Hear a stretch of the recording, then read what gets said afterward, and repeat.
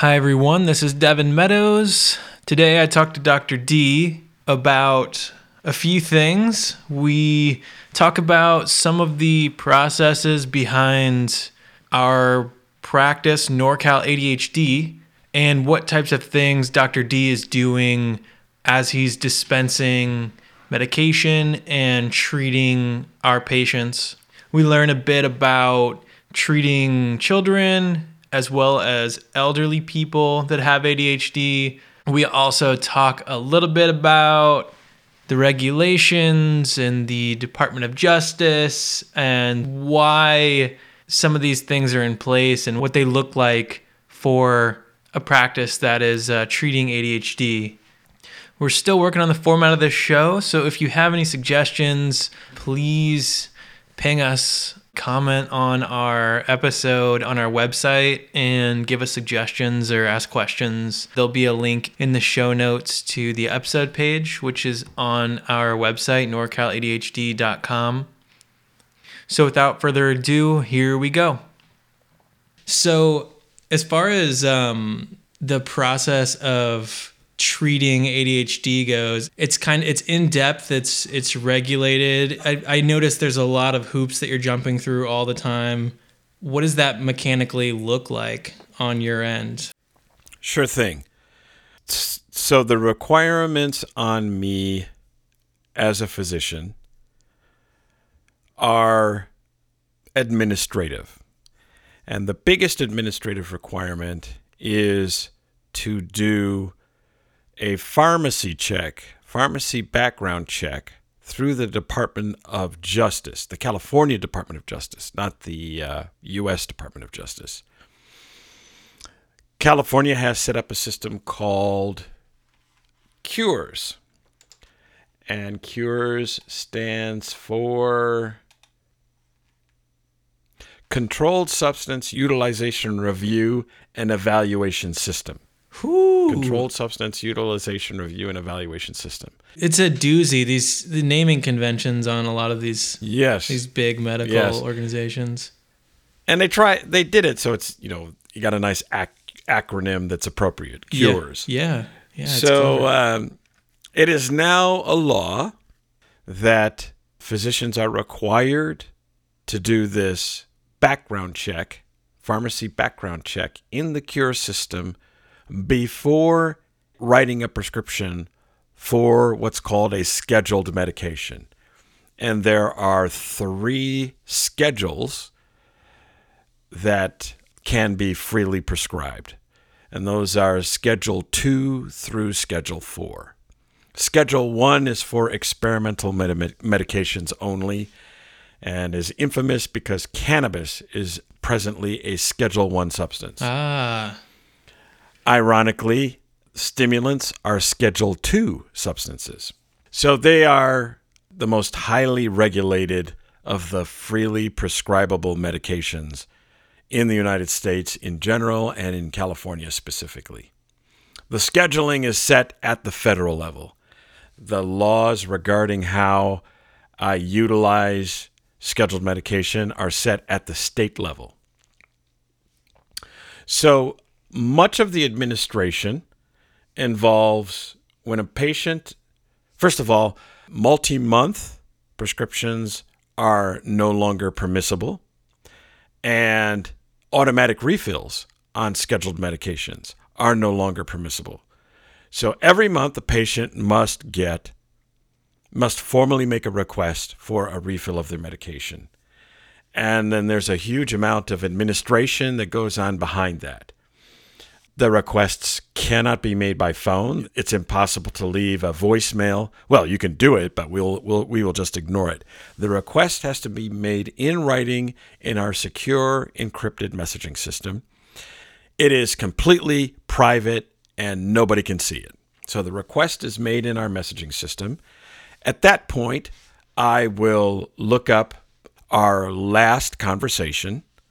Over the past, 2-3 days or a week, I will read that and bring myself up to speed. I will look in one of our other software systems to see if there's anything outstanding. My quality assurance specialist, Miss Arlene Yarber, keeps track of documentation and whether you're up to date on your physical and labs when you make the request. So I review her notes. I look at if there's any outstanding items I've written in any of the other systems. I have an excellent team. Devin, you manage this team. We are both so grateful. I'm grateful for you, and we are both grateful for the people we have. We have Miss Rena and Miss Karen, who are just awesome. We have an awesome team. Yes. And so they do all the background check and make sure everybody's up to date on their billing and everything's copacetic. And so then I query the person making the request in the Cure system. And then I actually write out the data from that query into the encrypted messaging system in our internal field. It's not visible to the person who I'm helping, but it's visible to the team. So I write out the data of that query, and then I go into another software system we use and electronically order the refill requested. Then everybody is always assured after that has happened, because I will always say in all caps, RX is done somewhere in the body of my responding message. And that's a person's assurance that I have sent it. Now, many times, because pharmacies are overloaded and there's a lot of labor involved with them pulling down prescriptions from their system, they will say, oh, Dr. Desmond didn't send that prescription. So I assure you I have. And what I can do when required, if you ping me saying the pharmacist didn't send it, I then go into my secure, encrypted medication ordering system and pull down all the metadata, including a response from the pharmacy's computer saying, yep, we got this prescription. I will actually put that in the message, and you can shove it in the pharmacist's face and say, see? Yeah, I've noticed that happens. I told you so. I've noticed that happens quite a bit. Yes, it does. Yeah. And so it's very empowering for the person going to the pharmacy, because they have something actually they can shove in a person's face, and it's very impossible for the pharmacist to then try and argue with the person making the request, which they would otherwise do if they weren't armed with this information. Yeah. It's like, no, he didn't. You have to call your doctor. He's like, da-da, metadata. Yeah. So that's pretty much from soup to nuts how prescriptions are requested and filled. So I used to get medication from a doctor. This was a really long time ago, like when I was younger. I don't think I had to go to the doctor every month to get a refill at that time. Is that a newer thing, that every month there's sort of a touch point required? There's no automatic refills, you said? That's correct. For scheduled medication, there should be some kind of interaction. And doctors set this up in various ways. It goes all the way from the cynical and jaded. We doctors we can appear not to be the greatest people. We start out always wanting to try to help people, but, circumstances and our very frail egos get in our way. And the cynical and jaded of us will have patients come in just for the sake of billing, for increasing revenue. And I think a lot of people have experienced this. They come in and it's like, geez, dude, you maybe said 3 words to me. It took 2 hours out of my day. I had to wait for you. And then when you came in, you hardly looked at me and said 3 words and then walked out. And you're charging me for a full-on office visit. Yeah. So that's the most cynical and jaded experience. Other conscientious doctors, if we want to only think about the positive thing, it's just a check-in. It's more critical with things like opiates. If a person looks like they're, disheveled and nodding out with blown open, pinpoint pupils, and they're like nodding in the course of the conversation, it's like, okay, something's going on here. I don't have to worry about that. As you know, Devin, we're pretty picky with the patients we accept. So everybody is, if you are someone that the team and I are helping, you're a pretty solid person. You're respectable, you're reliable, trustworthy, and so we don't have to treat you like a criminal. So we don't have to worry about that. But yeah, I do, with refills, I do check-ins. Many of the times I use a variety of systems. One favorite one of mine is the World Health Organization Wellbeing Index. And so folks will fill that out, and it's a nice, reliable snapshot on well-being. Yeah. So, yeah, that's my check-in. Yeah.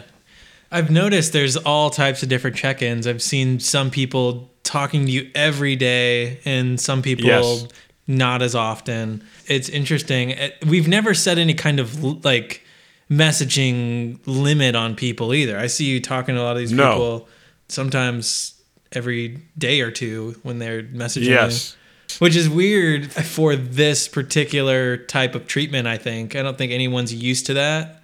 But it's usually just medication management and go to the doctor and sign a form and leave kind of a thing. I feel like people are used to. Yes. I really appreciate it. I learn a lot. I learn an awful lot from people being generous about what's happening in their lives and their concerns while taking medication. But most of all, because we have such a great group of people we help, it's all really wonderful, positive news. Yep. I have a front row seat to miracles. I just love it. I'm so grateful to be in this position. Very grateful. Yeah. Some patients use the messaging system as a diary. And they, we have this agreement and they use it as a diary. They're not really talking to me. They're just jotting down their own ideas and thoughts. And we have an agreement that if I see something worth commenting, I do. And it's just delightful. I learned so much. So very grateful. Mm-hmm. It's been a long time coming since we started this now. At least it feels like it's been almost 2 years. So you were doing primary care for a very long time before this. Yes. Yes, I was. I'm curious, what types of things have you picked up or learned at this practice that you didn't know before? Like, what have you learned in treating, hundreds of people with ADHD that, maybe wasn't so obvious when you were doing primary care? Well, that's a good question. So there's a fund of knowledge that establishes competency.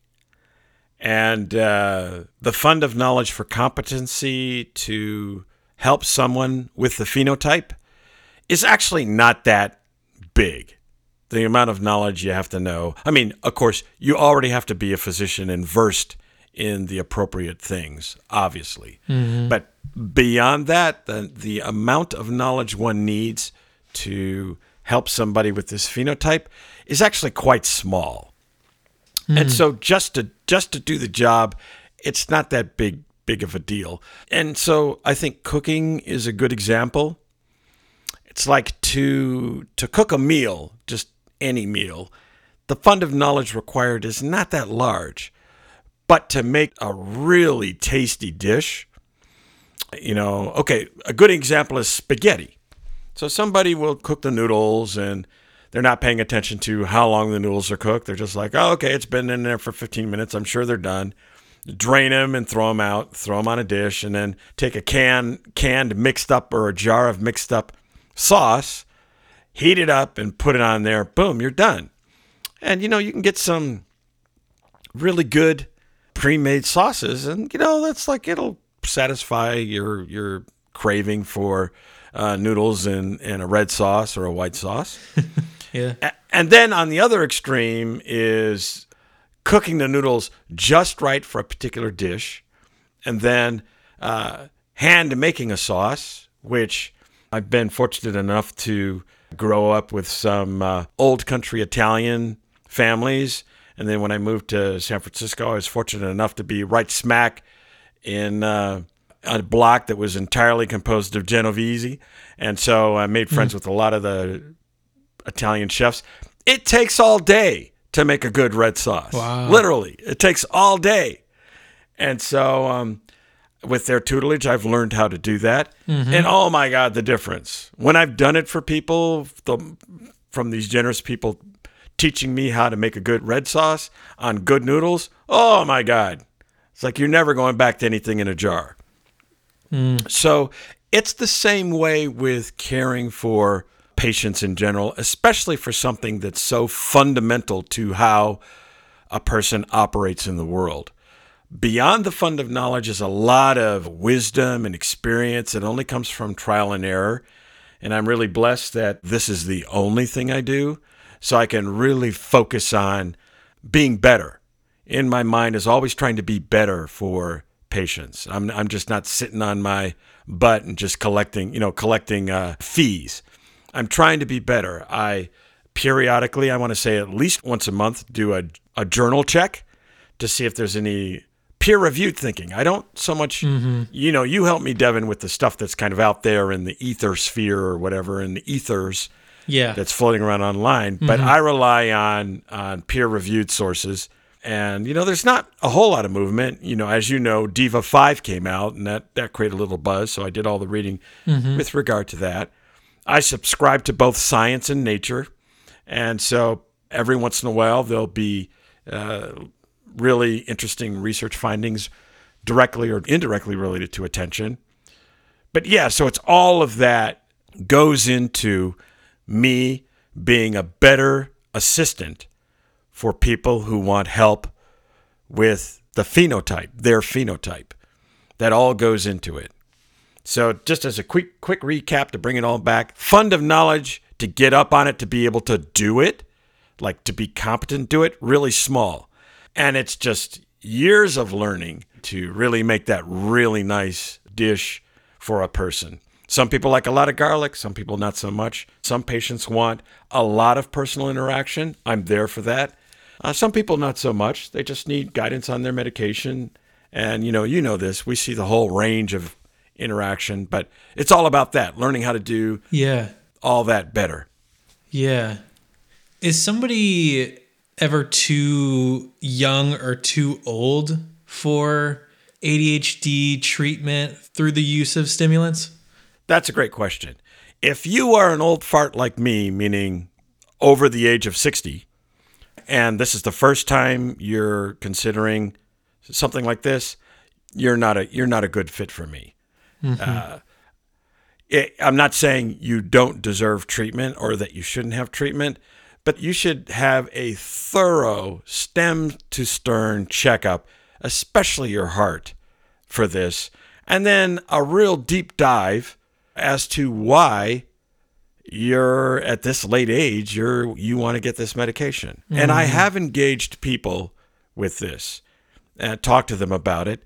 And a couple of people have come through. I say, look, you're probably not going to be a candidate. But I said, first, we got to do this very deep dive, which usually takes about 90 minutes plus to do. And then I'm going to make you go get thoroughly checked out before I will even consider helping you with stimulants. And so this, we've only had a handful. I mean, I have fingers left over on one hand of people who have been in that situation, because most people I just flatly turn away. That the people who may not be a candidate, but you'll still have to pay me for your time, they go, that's okay, I just want to know.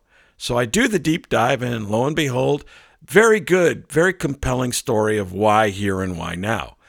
And so then I say, okay, you got to get all this check out. I'm not going to, we're not going to put you on the subscription plan. If you jump through all the hoops and get thoroughly checked out, and if it's appropriate, then we'll start charging you for service, and then we can begin experimentation. I've only had one person successfully make it through that gauntlet. Okay. And and they're grateful. They've just basically been hardcore denial, and just so utterly grateful for having the chance to try stimulants to improve their life. And it's been miraculous. And the good news is they haven't needed a whole lot of medication, and they don't take it every day. So I feel really comfortable with that. But that's rare. That's incredibly rare that that's the case. Yeah. It's surprising that you'd go 50 or 60 years and not treat it, or I've noticed, not even knowing about it is also the case for some people that kind of call. That's a big part of it. Yeah. That's a big part of it. And then particularly if you're not on either coast, oh yeah, this is like nobody's talking about this. And when they do talk about it, it's in harsh and bad light. Yeah. So And that was precisely the case with the one person who made it through the gauntlet and has been just, miraculously helped with treatment. Yeah. They grew up in the Midwest. So, yeah. I understand the feeling. I grew up in the Midwest, and I kind of feel like, I was taking stimulants in like second or third grade, I think. And I don't really remember the effects, but I know that once I was put on them, the side effects were really severe at that age, to the point to where they had to stop. And once I stopped taking them, I was dramatically improved from even compared to the point before I even started them. It was like I was like yelling out, getting in a lot of trouble, got on stimulants, and I was like either sleepy and falling asleep or going crazy. Yeah. And then when they took me off, I kind of like flatlined or something after that. I was able to adjust and understand the game of school for a person with ADHD. But for children, it seems like such a tricky thing. Parents ask me questions sometimes, like on our website chat, and we don't treat anyone under 18, and so I don't have much to tell these people. I send them to chad.org or to a major ADHD resource, but I often wonder like what those people can do. Well, the challenge is having a way to communicate with this young person so that they can give feedback and their dosage is dialed appropriately. I don't have any experience treating children, and I'm going to guess just from my experience with adults who come to me as a transfer of care, this frequently happens. They are on a dose. They're not wholly satisfied with the dose. And I ask them, did you experiment to find this? Or did somebody just write a script and say, hey, try this? Yeah. And they say it's the latter. And I say, would you like to try an experiment to figure out for yourself what's appropriate? And they say, well, yeah, let me try it. I want to say, no, I can say confidently, when people have been given, adults have been given the opportunity to experiment and figure out for themselves what's appropriate, it has never been the dosage they were using. Never. It's always been something different, and it's usually less.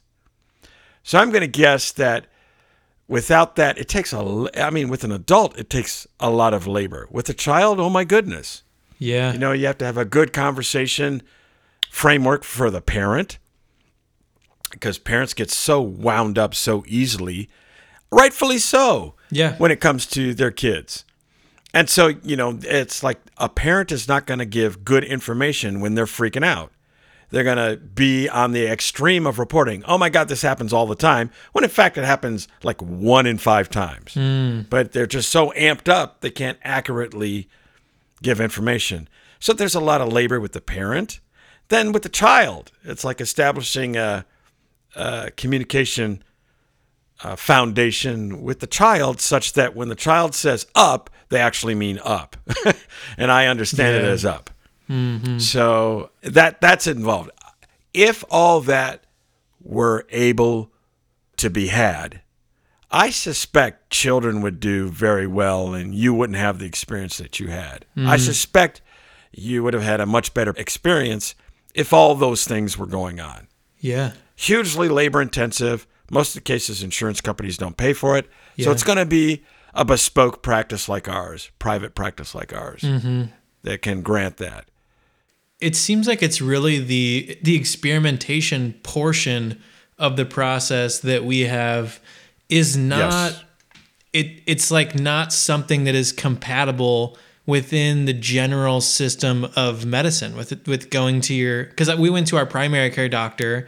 We would kind of drive out into the city to do that. So it was like a half hour, and you kind of have to get your month's worth of value out of that visit. It just doesn't seem like the way that children are treated for ADHD in that way it makes it hard for an effective situation to happen.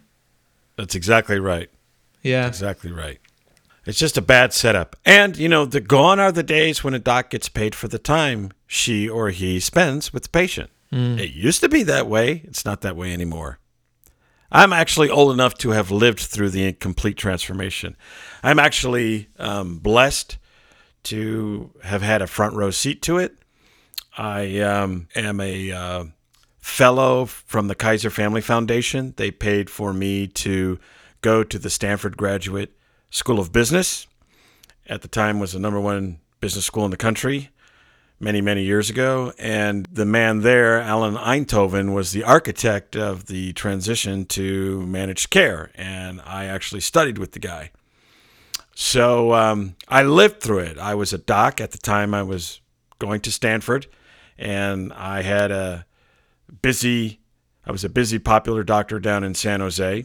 And it was fee for service, straight fee for service. I got paid for my time. No questions asked.